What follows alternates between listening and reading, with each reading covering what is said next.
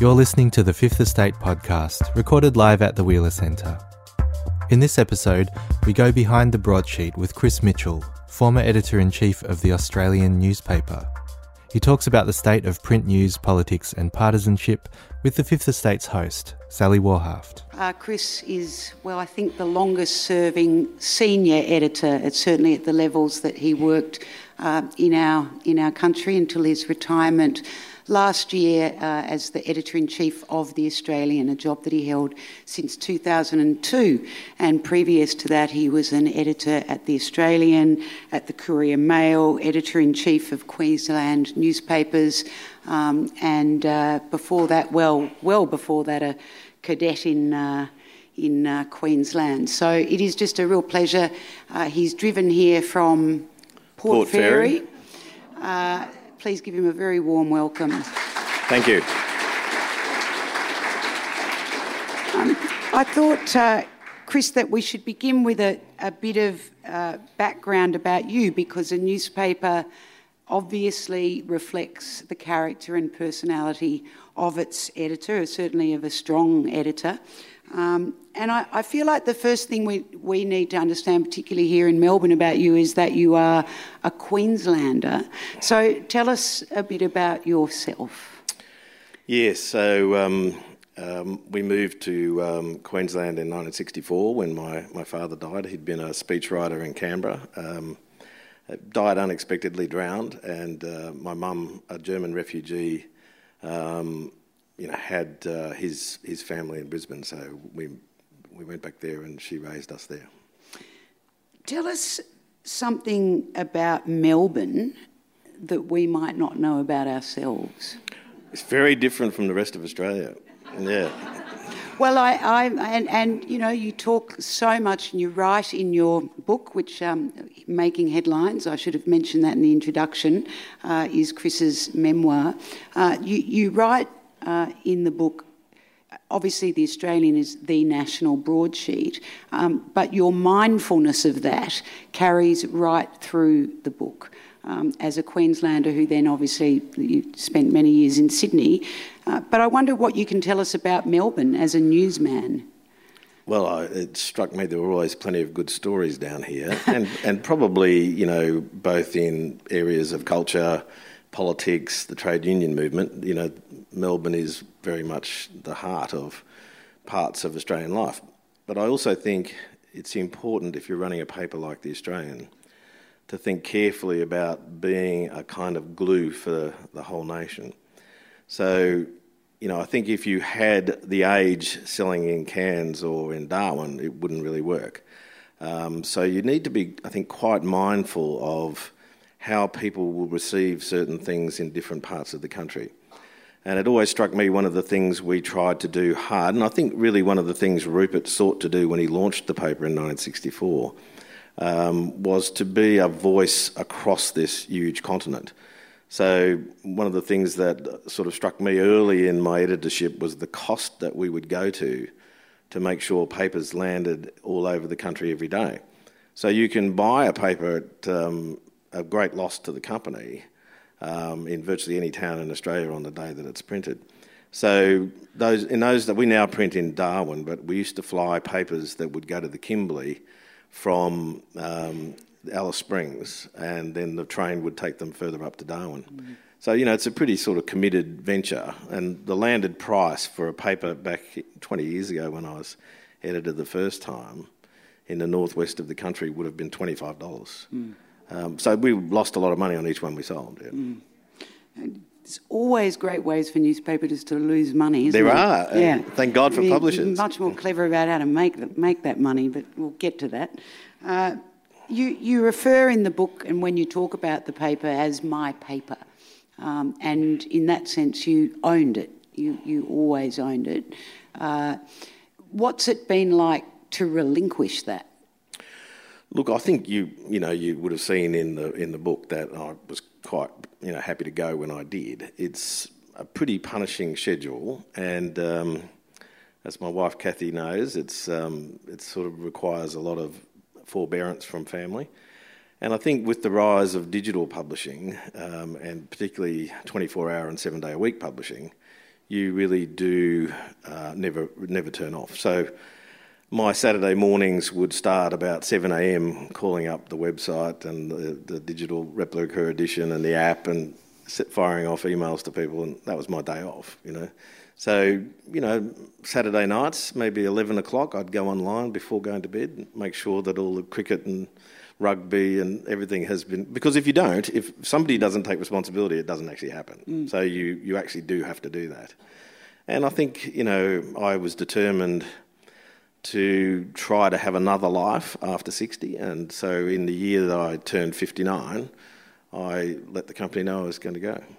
There are some similarities, I suppose, to the sort of brutal regime with the politicians and their families live. And when you read the book, it is unforgiving, your schedule.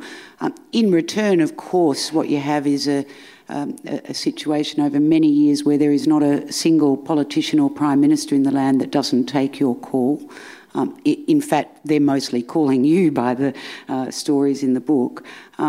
Letting go of that kind of influence and that access, what's that been like? Because a lot of politicians suffer from relevance deprivation syndrome. Yeah, no, I've enjoyed letting it go. Look, I think I'm by nature reasonably shy, so I did at times resent the imposition of politicians on my private life. That said, it's a wonderful privilege to have access to things that other people don't have access to. I could not say that I have met anyone who serves the nation politically that I haven't admired. The sort of the common tabloid or talkback radio view of politicians that they're all grifters and grafters doesn't really add up in my mind. You see these people who hold down ministries in state or federal governments, and they go to community barbecues on Sunday afternoons and they hand out prizes at school fetes, and they're never off, they're always on. And at some level, if somebody takes money that they shouldn't have taken, well, they deserve the criticism they get. But I also think the wider public probably doesn't have a great understanding of how committed they are and how long their hours are. Your book centres around 6 people, 5 Prime Ministers, former Prime Ministers, and Rupert Murdoch. And I'd like you to, for the people in the audience who haven't read the book yet, to just give us your sort of candid impressions, and as a way into it, to talk about the very sad trio of Rudd, Gillard and Abbott. Of which of these 3, if you could have picked one to really succeed at their project, which one would it have been? Look, I can't really do that. I actually would have liked all 3 of them to succeed. I think, like you, I've known Kevin as a personal friend outside of politics, and I thought in 2007, when Howard couldn't hand over to Costello, that the public was going to vote for a change, and it may well have voted for Peter. But having learned the lessons of the failures of the Goss government in Queensland, I thought Kevin, who's always been fairly controlling in his ways, would have grown into a job like the Prime Minister's job. But you have remarkable stories like ministers who could not get to see Kevin in 2 years, and he arranged to see them, in the arrivals hall at Port Moresby, and they were in the same cabinet as him. So, in a way, they were the sorts of behaviours that Kevin exhibited when he was head of the Office of Cabinet in Queensland. So we all have flaws, and I think the more spotlight is on you, the easier those flaws are to see. But I'd say Kevin is somebody who had big ambitions for the country and a lot of ability, but not the personal skills to pull off the job. So, he made, the same mistakes at 50 that he made at 30, which many of us do learn, and he didn't. I think similarly Julia is a sort of tragic figure, really, that, you've got this woman who had, reams of ability and much better interpersonal skills than Kevin, and everybody in the cabinet at the time said that, and yet really defined by that one act on June 23, 2010, when she decides she's going to roll her leader. Now, at one level, Kevin brought this on himself, but at another level, that's the fatal flaw in the Gillard government. And as soon as polling went south for her, the old Kevin supporters were always going to undermine her.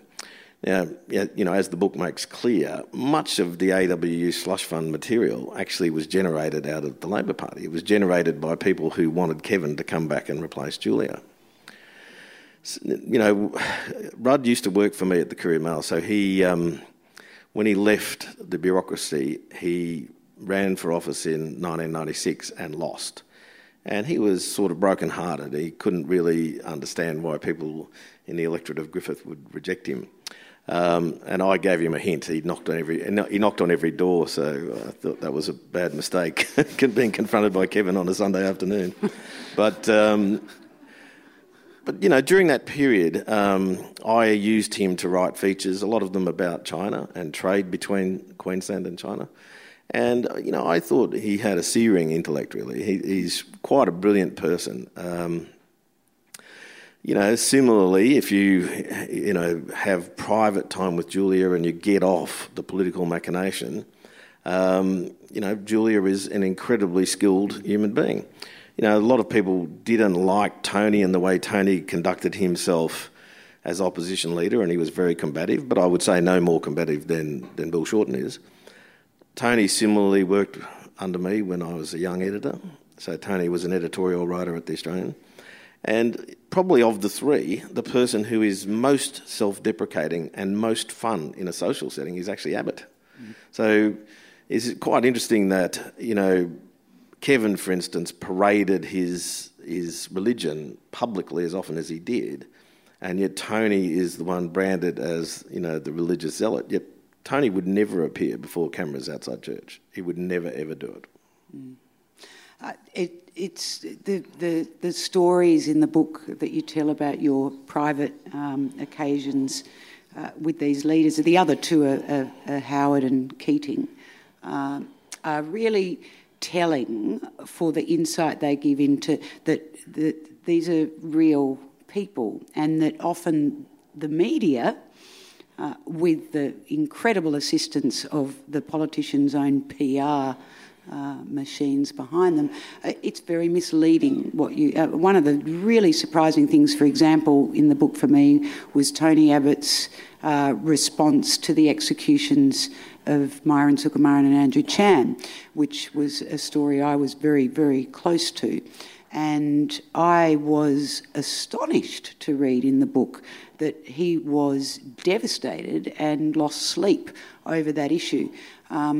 Because as somebody that was very close to the case, there was nobody involved in that case that knew that he was feeling anything about it. Yeah. So what is it that went on with Tony Abbott that part of him, and the part that every journalist, editor, including myself, who's ever met him, says he's a really nice guy? He is, yeah. Why could that never, ever come across? In a way, I think it's similar in the Keating chapter too. I sort of write about Keating as the funniest Prime Minister I knew. In a way, in his private moments, he is the most engaging of the five. And I sort of feel with Tony and probably Paul, the public didn't really see the private sides to their personalities. We got a good look at Kevin when Kevin stood there the day after he lost office with his family, and he cried and he went through his successes. Similarly, we saw the toughness of Julia. But really, I think Tony and Paul didn't ever open up their souls to public glare. Tony, I had a long talk with him that night at Kirribilli House about, Chan and Sukumaran, and he was, not only was he upset, he had done a lot of things behind the scene. He had gone to the International Court of Justice, he'd lobbied, in Jakarta. And he had a strong belief in the power of repentance. In a very, Jesuitical St. Ignatius College way, he had a view that these young men should be able to repent and reform. So he understood what they'd done wrong, but he believed the system should give them another chance. Yeah. There's a terrific story in the book, actually, of Keating at a 95 pre-budget lockup of you going into his office and him serving you silver service tea himself and sitting what sounds like on the edge of your seat and explaining in 90 minutes, which you said was the longest you ever spent in an office, answering every single question that you wanted to know. And it made me wonder, how would you compare the political health in terms of intellect and ideas, for example, of circa late 80s, early 90s, so Hawke, Keating, Button, Dawkins, Blewett, with today Turnbull, Morrison, Dutton, Bishop, Cormann, Pyne, Cash? That's a good question. Look, I think that was the great era, wasn't it? The great era of reform politics in Australia. And I think the point of the story about Paul engaging with a Queensland newspaper editor about what I would pick out of the budget for Queenslanders was that he knew that was the state that at the next federal election he needed most to turn back towards Labor. And he sat there with the huge fat, fountain pen and ostentatiously wrote notes on my copy of the budget, and it was hilarious. And did you keep them? No, I didn't keep them. I really wish I had. It was the big Mont Blanc, the black one, yeah. And never to be erased. Right? So I suppose that generation from the 80s of Labor leaders confronted with a complete collapse in the terms of trade and growing competition from our region did tough things. It's interesting that Hawke, as the leader of the Labor movement, was able to get the ACTU to agree to 7 versions of the Accord, which was really about winding back wage claims. But it set up the country for 25 years of prosperity. And it seemed to me that the little purpose of the Keating anecdote is the idea of engaging with journalists and selling the idea. I can remember at budgets in that period when Paul was Treasurer, he would take Laura Tingle and others aside and he'd spend hours with them privately to persuade them of the rectitude of the measures he was introducing in that budget. I think Howard said a few years ago in talking about what had happened to politics, that you need to be able to persuade as a politician. The art of persuasion is part of politics. And I think that's what we've not seen much of. I think we saw a lot of it from Paul and a lot of it from John. Whether you like John or not, he would get on 7:30 with Kerry O'Brien and he would argue the toss, even if they had to go overtime. He would keep battling. But, it's all so stage managed today. It's all so much bullet points. There's an over-reliance on social media that I'm yet to be persuaded actually has an influence on voters. So, could Malcolm turn things around? Possibly he could. But I think he would need many more long-form interviews and he would need to open himself up to the electorate and try to tell the electorate what he was doing and why. And if you go back to last year's election campaign, does anyone know what it was about apart from jobs and growth? It seemed to me they had the longest election campaign since the first Hawke re-election campaign, but they didn't actually really know what the story was and why the electors should return them. Well, and that's where we are a year on, isn't it? Nobody knows what this government is about. And I mean, you look back again to that, sort of 80s, 90s cabinet, the things that were able to be achieved against the traditional Labor interests. Yep. And again, John Howard bringing in a GST, really difficult sales pitches. And now we have governments that can't even seem to get through legislation on things both sides agree on. And that the population at large would like to have. Well, you go back to the 2014 budget and, Joe Hockey's speech which he gave in London rather than in Australia. The end about of entitlement. Lifters and leaners. And then he did an interview from London with Tony Jones on Lateline. But where were the big discussions here, talking to people about the need to rein in the deficit? And, I mean, what's really happened during that decade, you know, and it starts really with the end of the Howard years when they had so much revenue coming in from round one of the mining boom that they don't know how to dispose of this money. So they start giving away baby bonuses and, you know, they buy off over 60s with, you know, $10 a week tax cuts, et cetera, et cetera. So, you know, we go through the greatest increase in our terms of trade in our history. You know, the terms of trade more than double and nothing is saved. And we come out the other end, a complete collapse. As we could forecast in every mining boom in our history, they always collapse. And we've got nothing. But we've built in all of this recurrent spending on the basis that this income that's we've been receiving at the highest point in our terms of trade will continue forever. And it seems to me that somebody, you know, whether it's, you know, Bill Shorten or Malcolm Turnbull, needs to be able to have that discussion with the electorate and explain why we can't continue to live the way we are. Obviously, the inability for them to do that and the terrible decline of certainly the public sense of political culture is entwined with the media, and the terrible decline of the media in the past 15, 20 years. Tell us, you know, reflect on that more broadly, the decline in the media, and then we'll talk about the Australian and its place in that broader tale. Well, it's an interesting thing. The best year for profitability in print media was 2008. So it's not that long ago. That's kind of the high point for the industry. Even though circulation had been declining for a long time, ad revenues were strong and the economy was pretty buoyant. You know, the challenge of digital, in my contention, I argue in the book, was mishandled by publishers. You know, publishers who really didn't understand anything about digital, were really digital dinosaurs, wanted to give away their best material because they thought that's what they should do because everyone else was doing it. So you've got over here a pile of revenue that comes from print products and a very small but fast-growing pile of revenue that's starting to come in from digital products. Now, the problem is accountants start looking at growth rates compounding of 15% in digital and they ignore the fact that 96 or 97% of your revenue in those days is still over here in print. Now, in my figurings, a 2 or 3% growth rate in 96% of your revenue is better than a 15% of bugger all over on the other side.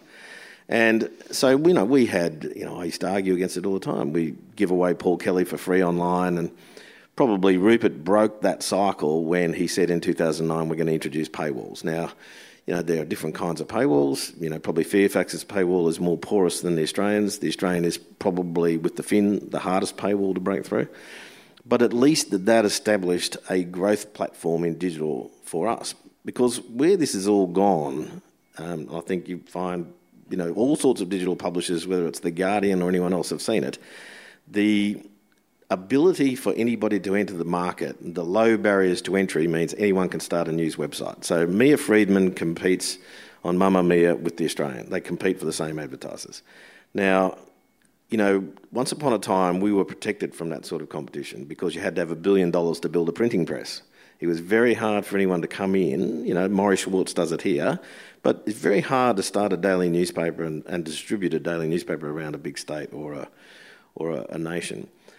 Anyone can do it in digital. So the ad rates that you were getting for digital 10 years ago, I used to count on $50 or $60 per 1,000 clicks.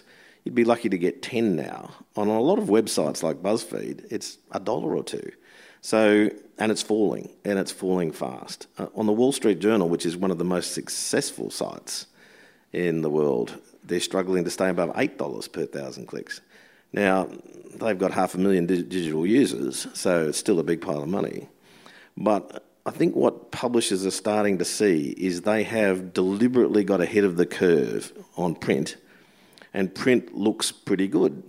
So if you're, Greg Highwood and you're running the Sydney Morning Herald and the Age, you can see today that even though they are reverse publishing their websites and they've done everything they can to kill their former great newspapers, these papers are still making 70% of the company's revenue in as far as news revenue goes. So, they've got other strategies, expanding domain, etc., etc. But, we saw Greg a couple of months ago say they're abandoning plans to drop the Monday to Friday print editions. Now, I would say what they really need to do is not only abandon those plans, but actually start marketing them again. Stop being contented with 15% audit falls every quarter. Your ideas about this, and in fact what you did with this at the Australian, they've got me thinking, because I mean I've walked around for so long now just thinking every single December is going to be the last time I see a printed newspaper. Yeah. And I mean, I'm not sure how long you realistically really think, we will be able to go to the 7-Eleven and buy a newspaper, yeah. but the fact that they are still going and that's where the revenue is, and your explanation for that is very interesting to me. So too is your, and I don't know whether this was instinct or observation or what, but the very important emphasis you place on the personality of newspapers, and that you need a different product for a different community. So talk to us about that.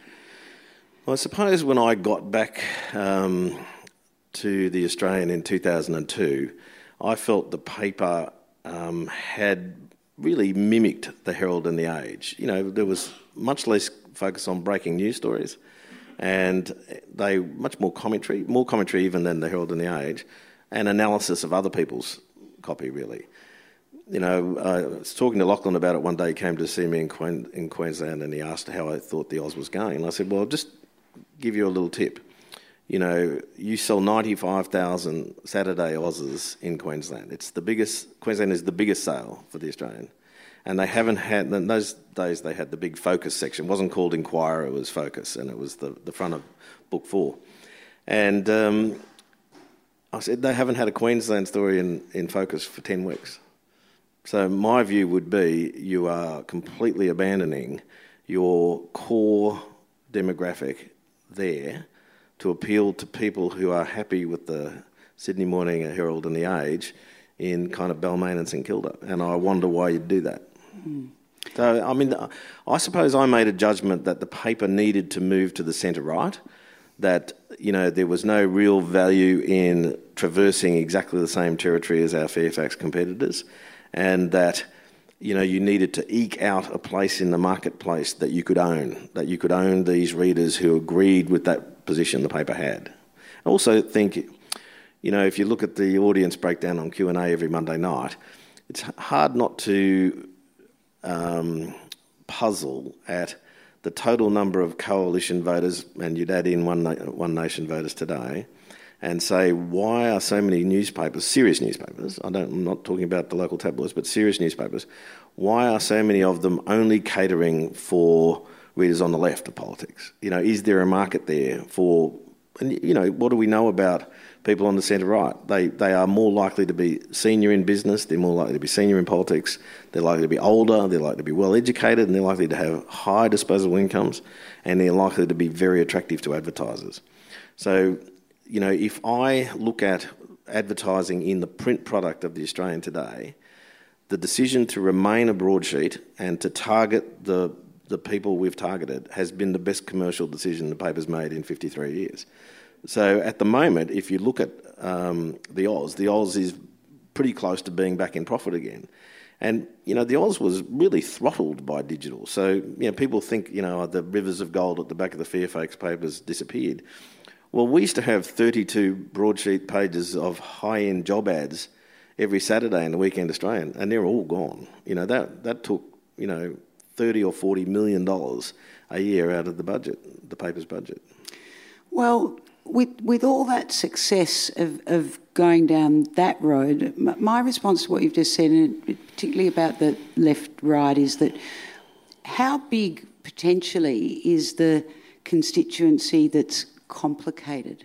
Because one of the real dilemmas, I think, for politics at the moment, but media as well, this such incredible fierce attachment to left and right, and most people I know and meet and observe and hear in all sorts of places and different, not just in inner city neighbourhoods, which, I would say somebody's got to come to the defence of the inner city at some stage and say they're complicated, much more interesting places, inner cities of Australia, than the right would have everyone believe. But there's no...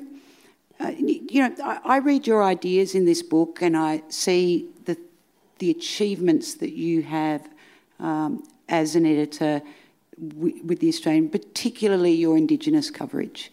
I mean, I would buy the Australian for that without anything else. Or I certainly would have up until the retirement of Nicholas Rothwell as the Northern correspondent. He still writes, but not often enough. I don't understand why it has to be so fierce.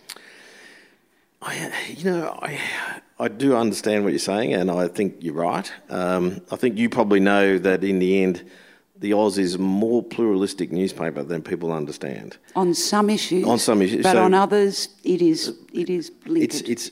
I think if you go back to 1964 and the mission statement, the paper is about economic reform, really. So I think, the idea that Rupert had is a paper that advocates for a better and greater Australia.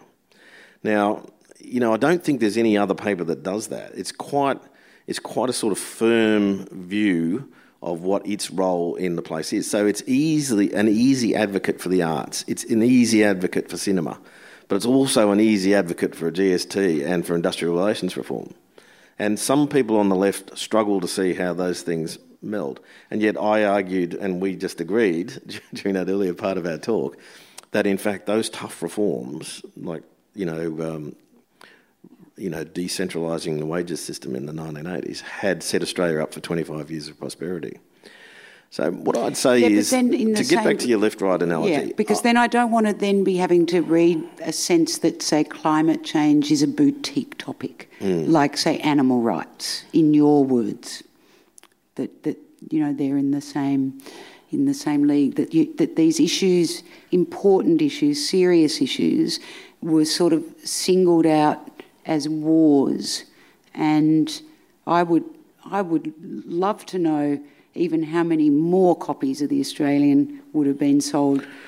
Look, I think, obviously Media Watch got stuck into the Oz last night over Lloydie's coverage of the reef. Coral. I would say Lloydie's probably on holidays. I don't know. But Graham is an interesting fellow. He owns his own proprietary technology in carbon conversion. He and his wife are setting up a large park at their own expense in the Amazon. He spends most of his life writing for the paper from the Amazon. He owns 2 large yurts in Nimbin, and he used to be the mayor of Nimbin. So, Lloydie is not what Paul Barry thinks he is. Now, I personally, if I'd have been there, I would have insisted that we, pick up the latest bleaching story. I would have. I have, a view that the paper has been a pretty centrist paper on climate change. Now, one of the reasons that I got criticised as much as I did by Andrew Bolt was because Bolt believed the paper was a left-wing paper on the issue. So, and it's all over Bolt's blog, his criticisms of... Now, I ran lots of people on the op-ed page who didn't support climate change, but I also ran lots who did. And, I got Tom Switzer, when he was the op-ed editor, to count them up and send it to Robert Mann and Clive Hamilton so they could see how many we wrote on each side of the debate. So I didn't take it as my place to censor people like Bob Carter, but I don't believe I promoted them in the way Andrew does. So my own view would be, as a paper that's involved in, a national project about making Australia better and greater, it's a cheap and easy thing to say, let's just shut down all the coal-fired power. We've seen what happens when that. Of course, renewable energy is good. But, my wife Kath and I have got a friend who owns, former banker. You notice the people who are most strong advocates for wind power are always Mac bankers. He owns some of the biggest wind farms in Spain. Now, and he says, well, this is fantastic because it's government guaranteed revenue. I can never lose money. But you say to him, but Paul, do you think it's right for the country? And he said, no, it's rubbish. It's complete rubbish. That's not. Now, my view is, renewables are part of the mix, have to be part of the mix. I've always been interested in new renewable technology, and I said before that, Lloydie has his own technology investments as well. But I also think the country needs to deal with a few facts that, we're 1.4% of global emissions. We're the biggest coal exporter in the world. Our major trading partner, China, is building hundreds of coal-fired power stations every year. India is building hundreds of coal-fired power stations every year. They are not turning off the coal. And probably when Kevin Rudd set up his carbon sequestration fund, it wasn't a bad idea. Like, we all, turned our back on it when Kevin left. But probably if you are the biggest, and we've just become the biggest gas exporter in the world too, probably is not a bad idea to have a good hard look at clean carbon. I know it's very fashionable to poo-poo it, but the world is not turning to wind. Wind is less than 0.1% of world energy today. The prominent space, though, given to, climate change is sort of where we've landed on this. There are other ones I could have chosen, given to denialists, climate skeptics.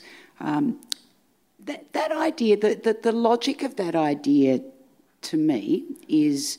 Science denial. Science or not. If somebody tells me I've got cancer, I'm not going to go home and drink my urine and think I'm going to get better because there's 40 blogs on the internet that tell me that I should. Yeah. I'm going to go to the best oncologist I could possibly find. And I don't understand why, I've never understood why my sense from The Australian is that the science has been singled out to be so dismissed, I suppose. Well, look, I don't think it is. So, look, I started writing the editorials about carbon trading when David Armstrong was the editor. So we're talking about the late 80s and the early 90s. I think the paper was a strong supporter of carbon trading when John Howard took it to the 2007 election. I mean, I think there's a position that Bjorn Lomborg takes, that do you throw everything the world economy has to mitigate, 39, I think IPCC latest reports is probably 39 centimetres of sea level rise in the next 100 years. Do you throw everything at that, and what would it cost?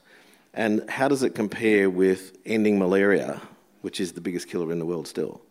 Everything is an opportunity cost in the economy.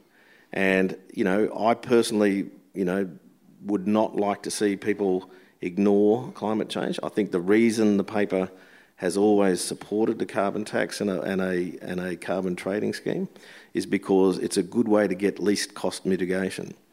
But some of the mitigation costs involved in schemes that are being subsidised under the RET now are at $200 and $300 a tonne of mitigation compared to carbon prices of less than 10 in Europe. Now, I mentioned in the book, Julia, and the Cash for Clunker scheme, the mitigation price per tonne of carbon abated in that scheme was $650. Now, it seems to me that logic tells you if your carbon tax is at $23, you don't then support an alternative scheme to compete against it that's at $650. So what I've tried to do is, the Copenhagen Consensus and Bjorn Borg's Lomborgs. We all remember Borg. I've tried to take an economically rational approach to it while opening up the opinion pages to views from all sides. But I think if you go back through the last 25 years, the editorial position has accepted that, the government needs to do something. Now, internally, a lot of people in the company didn't agree with that. A lot of people in the company thought we should be where Andrew Bolt is, that we should just say it's a complete waste of money and the company needs to focus on getting the coal out of the ground and making us more prosperous. Well, I've taken the view that, and I think this is really the Turnbull view too, that you can't be a leading exporter of fossil fuels and have no involvement in international efforts to mitigate carbon emissions. You have to be involved because it's a big business for Australia. Does that answer your thing? I'm fobbing you off. I mean, we've only, we have an hour to discuss a wide range of things. I guess now my thoughts go back to that, that fighting spirit of, the left, right. I mean, it really drives me nuts, and it's impacted only ever negatively on my own working life. What I see as quite a false divide that is nurtured incessantly by a group of public figures with power, in politics and the media mainly, and some in academia and elsewhere. And I just find it so irrelevant now, actually, and it always staggers me that highly intelligent people can still talk about it with such passion as if it's helpful and meaningful. Well, look, I agree with you. I mean, I think one of the points of the 5 Prime Ministers is that, not only was Kevin godfather to one of my kids, the chapter about Kevin is the harshest of the 5 chapters about Prime Ministers, and I think deservedly so, and yet Kevin and I remain in contact. The person who was most offended by those chapters, who really can barely speak to me to say hello anymore and is, telling everybody who knows me he'll never forgive me for writing it, is Tony. Now, I don't think that's why he's not talking to you, is it? Well, that'd be one of a few reasons, but I mean, I think the Tony chapter is actually quite funny. It's the stuff about him and hockey, playing footy together, and him knowing hockey would never show up fit and sober for a Saturday match and he'd never pick him on the run on the team. Now, he said to me, well, why would you put that in the book? And I said, well, you're saying this guy is fit to run Treasury, but you didn't think he was fit as a 19-year-old to be picked in the run on side. Now, to me, there are questions about whether, Joe should have been a welfare minister and giving money away like every big fat roly-poly person should. And what do you know about Peter Costello and Paul Keating they looked like people who took money from you, and Joe doesn't.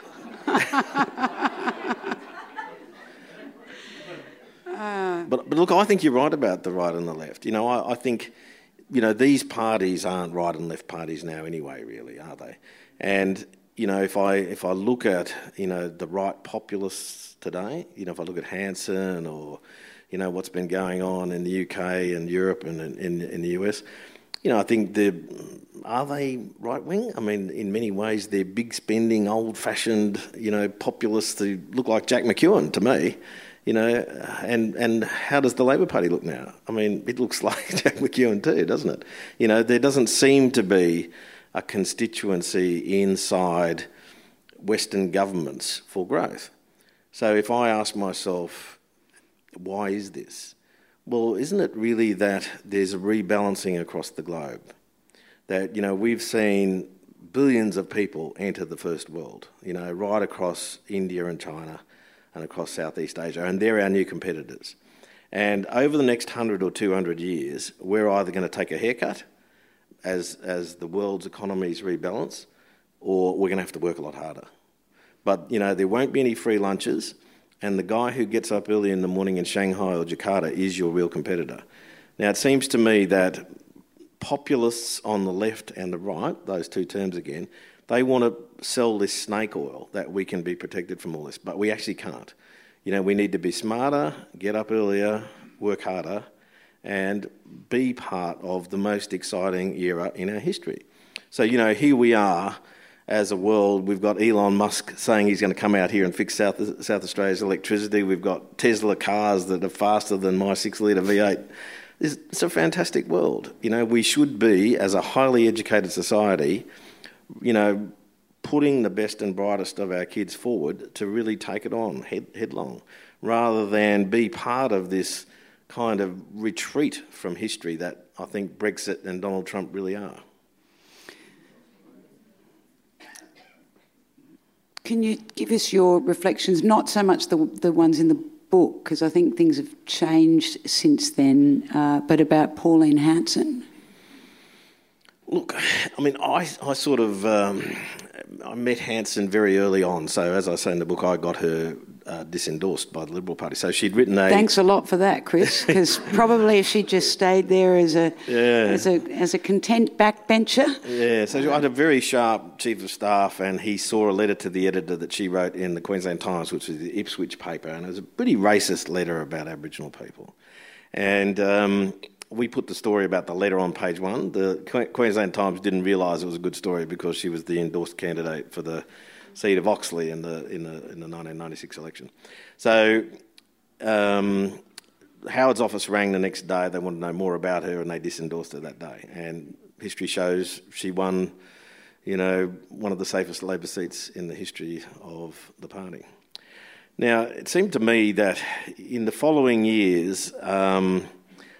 she unleashed something, which I don't actually believe is racist. I think it's a kind of a rebellion against poverty. I think if you look at those seats in the Queensland election in 1998 that voted for her, they were essentially blue-collar people who could vote easily for the Nats or for Labor. They were the sort of AWU Labor voting types who might work on farms, etc., etc. And they had not done well at that period economically. And they were angry, and they thought ab study was some con, and their kids couldn't get it. They didn't realise Aus study and ab study were essentially the same.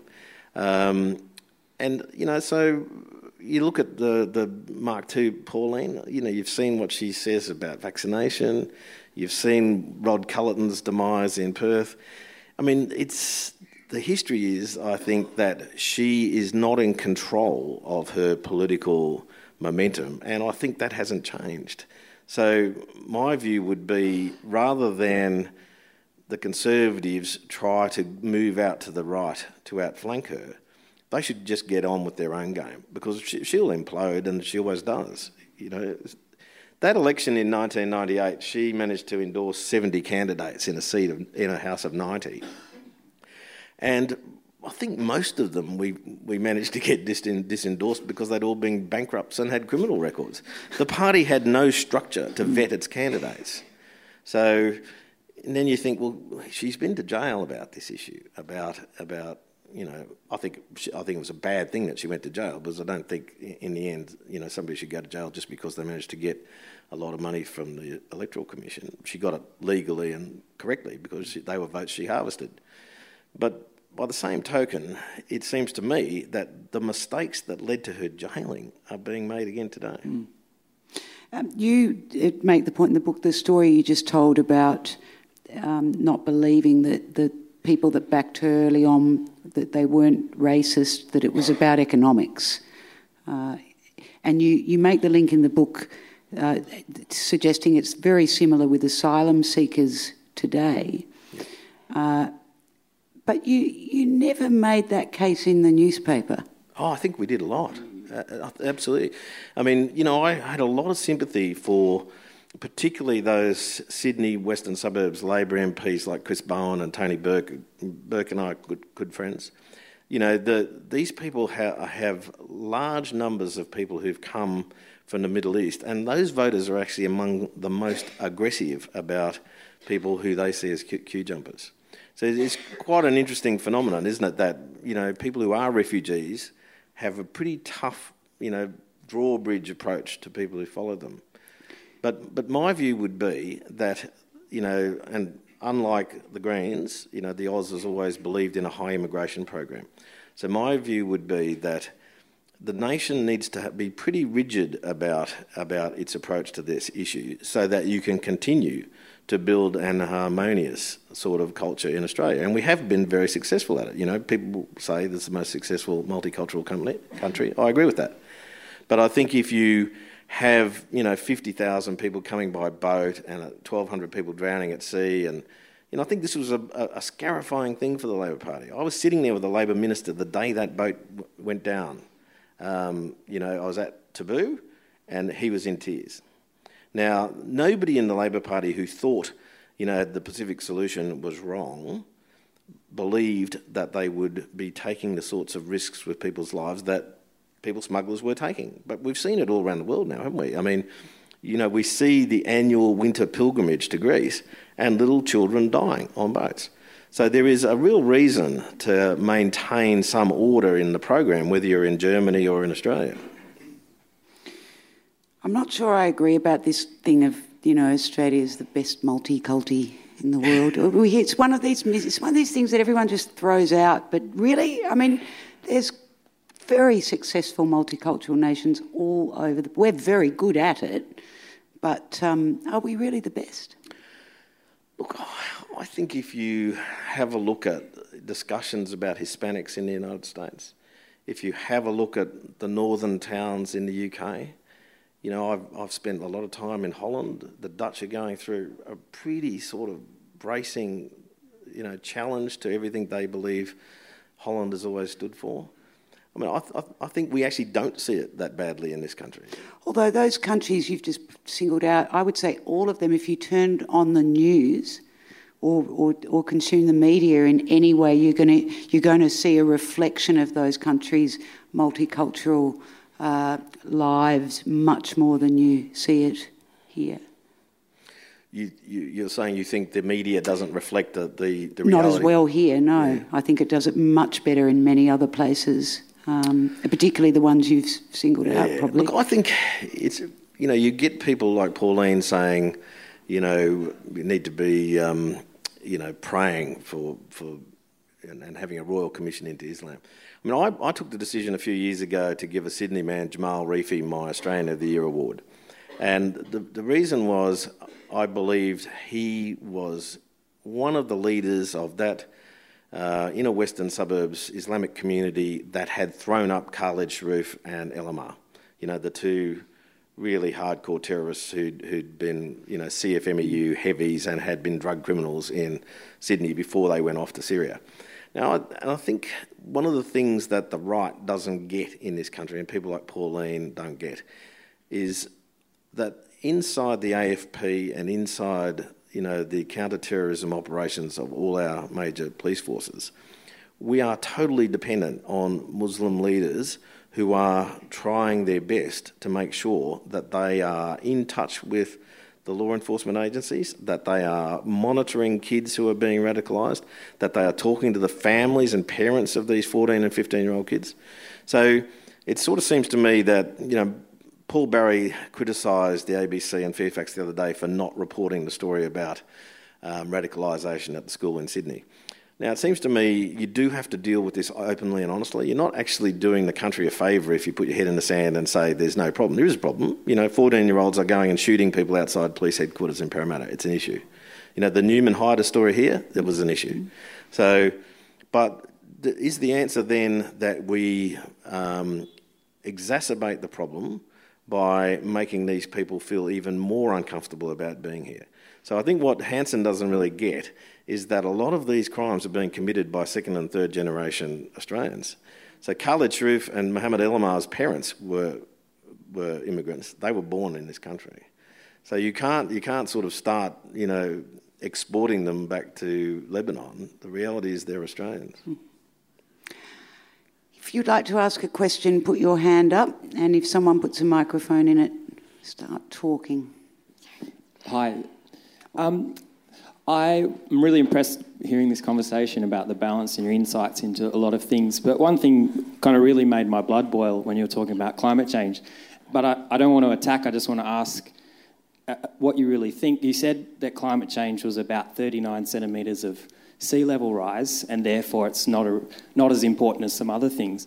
And I was just wondering, what other effects of climate change are you aware of? Because I think it's a lot more than 39 centimetres of water rising. Yeah, no, of course it is. And I think there are many things. Deforestation is a big issue, and obviously temperature rises if they continue as they have been will be terrible for the globe. I wasn't saying it's not important. What I'm saying is I think in any economy you have to balance where you spend. And I think Lomborg makes a pretty good point when he asks, should we cure malaria for $30 billion, or should we throw that $30 billion into more sea level mitigation? Personally, it seems to me you will get almost no value out of $30 billion worth of sea level mitigation. If you're living in Bangladesh and you're constantly being swamped by high tides and stuff, it might look like a logical thing to do. But even in Bangladesh, I would think disease should be eradicated first.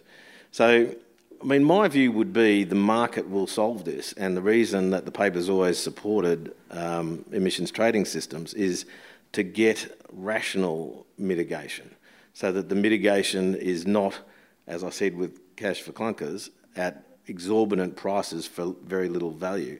Everything in the economy has an opportunity cost, and if you're a passionate environmentalist, you should want the most bang for your environmental buck. That shouldn't be a controversial thing for me to say. You mentioned it costs like $25 to sell the Australian in Kimberley, and you lost about $40 million in executive ads. And somewhere around 1990, I think Rupert almost went bankrupt because someone called in a loan. I was wondering how Rupert sort of financed the Oz. Was it from a position of debt and paying interest?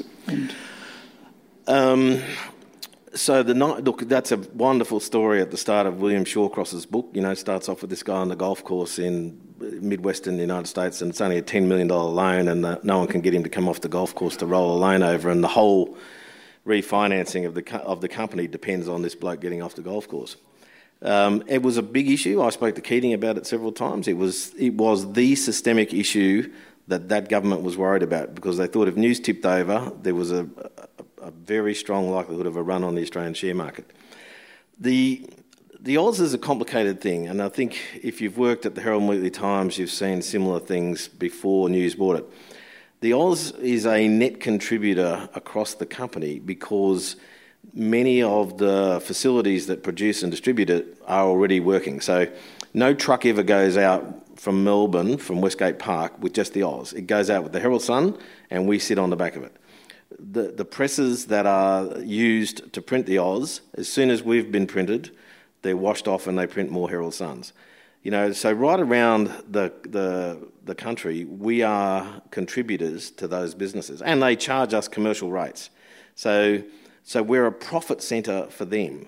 So at some level, across the company would be much worse off without the Australian. It's just, and I always argued internally and often lost, but I started to win a few, especially against Kim, that the accounting systems needed to be transparent so that your allocation of resources at the Australian could be rational. If you were being printed in Adelaide for the same price you were being printed in Melbourne, and we were, then we were being ripped off. So I produced a study that showed it would be cheaper for me to print all the South Australian papers in Melbourne and truck them than print them in Adelaide, because Adelaide was charging us so much money. So the questions of the Oz's profitability are not really based around tax or any of those sort of concepts. It's about this being a boutique paper that is produced nationally by all of the associated companies within the group. Does that answer your question? I wanted to ask you about your relationship with Rupert Murdoch, and also about your relationship personally and what his influence was in the company, and your relationship with the CEO of News Limited and how those synthesise. So, I'd recommend the book. So, there's, the Rupert chapter is the longest chapter, and I've been very frank. And I think the company knew I was doing it. They weren't thrilled about it.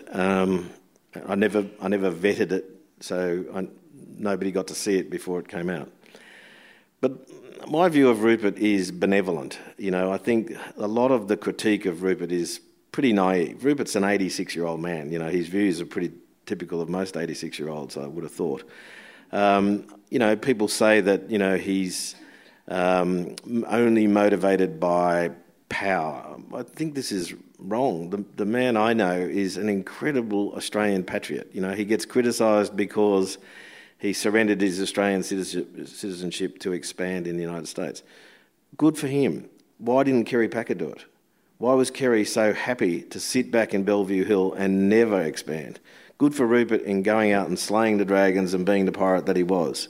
I think when he dies, you'll read a lot of people who will say he is the greatest businessman this country's ever produced. Now, he fell out with progressives in London because of Wapping, because, he was determined to break the business model of, the print unions. But without Wapping, we wouldn't have had, the newspapers of London continuing for another 30 or 40 years. And what was the moral justification for Rupert having to pay for a comp room in which a third of the staff never ever went to work? They were on historical deals going back to their grandparents. So in my view, he is a generous, warm-hearted, shy man who never looks backwards, who is happy to walk around with his headphones on, listening to the latest music from London. A guy who at his age is hungry for tomorrow and has already forgotten yesterday. And I've got nothing but admiration for him.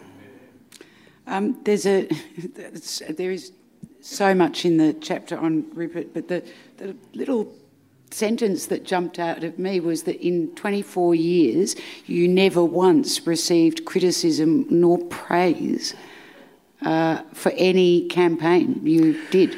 Yeah. That's very zen. I think I do say there were lots of disagreements. There were lots of times that, Rupert didn't approve of what I was doing. But I didn't caucus my paper with Rupert. And the idea that somebody can own all these movie stations and pay television stations across Europe and the UK and the US and South America, and he owns 200 newspapers in Australia alone. How on earth would Rupert know what I was doing every day? It's just a ridiculous concept. So I think what I'm honest about in the book, I think that the times when Rupert was most engaged with what I was doing was when there was an election on or if there was a political crisis. And because he, is a quintessential Australian, he is interested in the well-being of the country. Nobody gives more to Australian causes in the US than Rupert does, and he bankrolls everything. Now, the guy I know, he comes out here for our annual internal awards, the News Awards, which are sort of our equivalent of the Walkleys, and he will fly in at dawn, have a shower in the office, come down, talk to all the editors, speak with everybody on the newsroom floor, go to host the News Awards that night, leave at 11, having flown all the way from New York, get in his plane, go to the farm at Yass and spend 3 or 4 days walking around and talking to all the drovers. Now look, you won't believe this, but you really do have to read the book to see it. I have seen him in the Wee Jasper pub at 3 a.m, pissed with drovers, asking him about their latest divorce or their latest kids. And he does engage at that level, and good for him. That's it for this episode of The Fifth Estate. To browse dozens of insightful episodes from the series, as well as hundreds of videos, podcasts and articles taking on the world of books, writing and ideas, hit wheelercentre.com. And if you like this podcast, leave us a review on iTunes and share it with a friend. Thanks. We'll see you next time.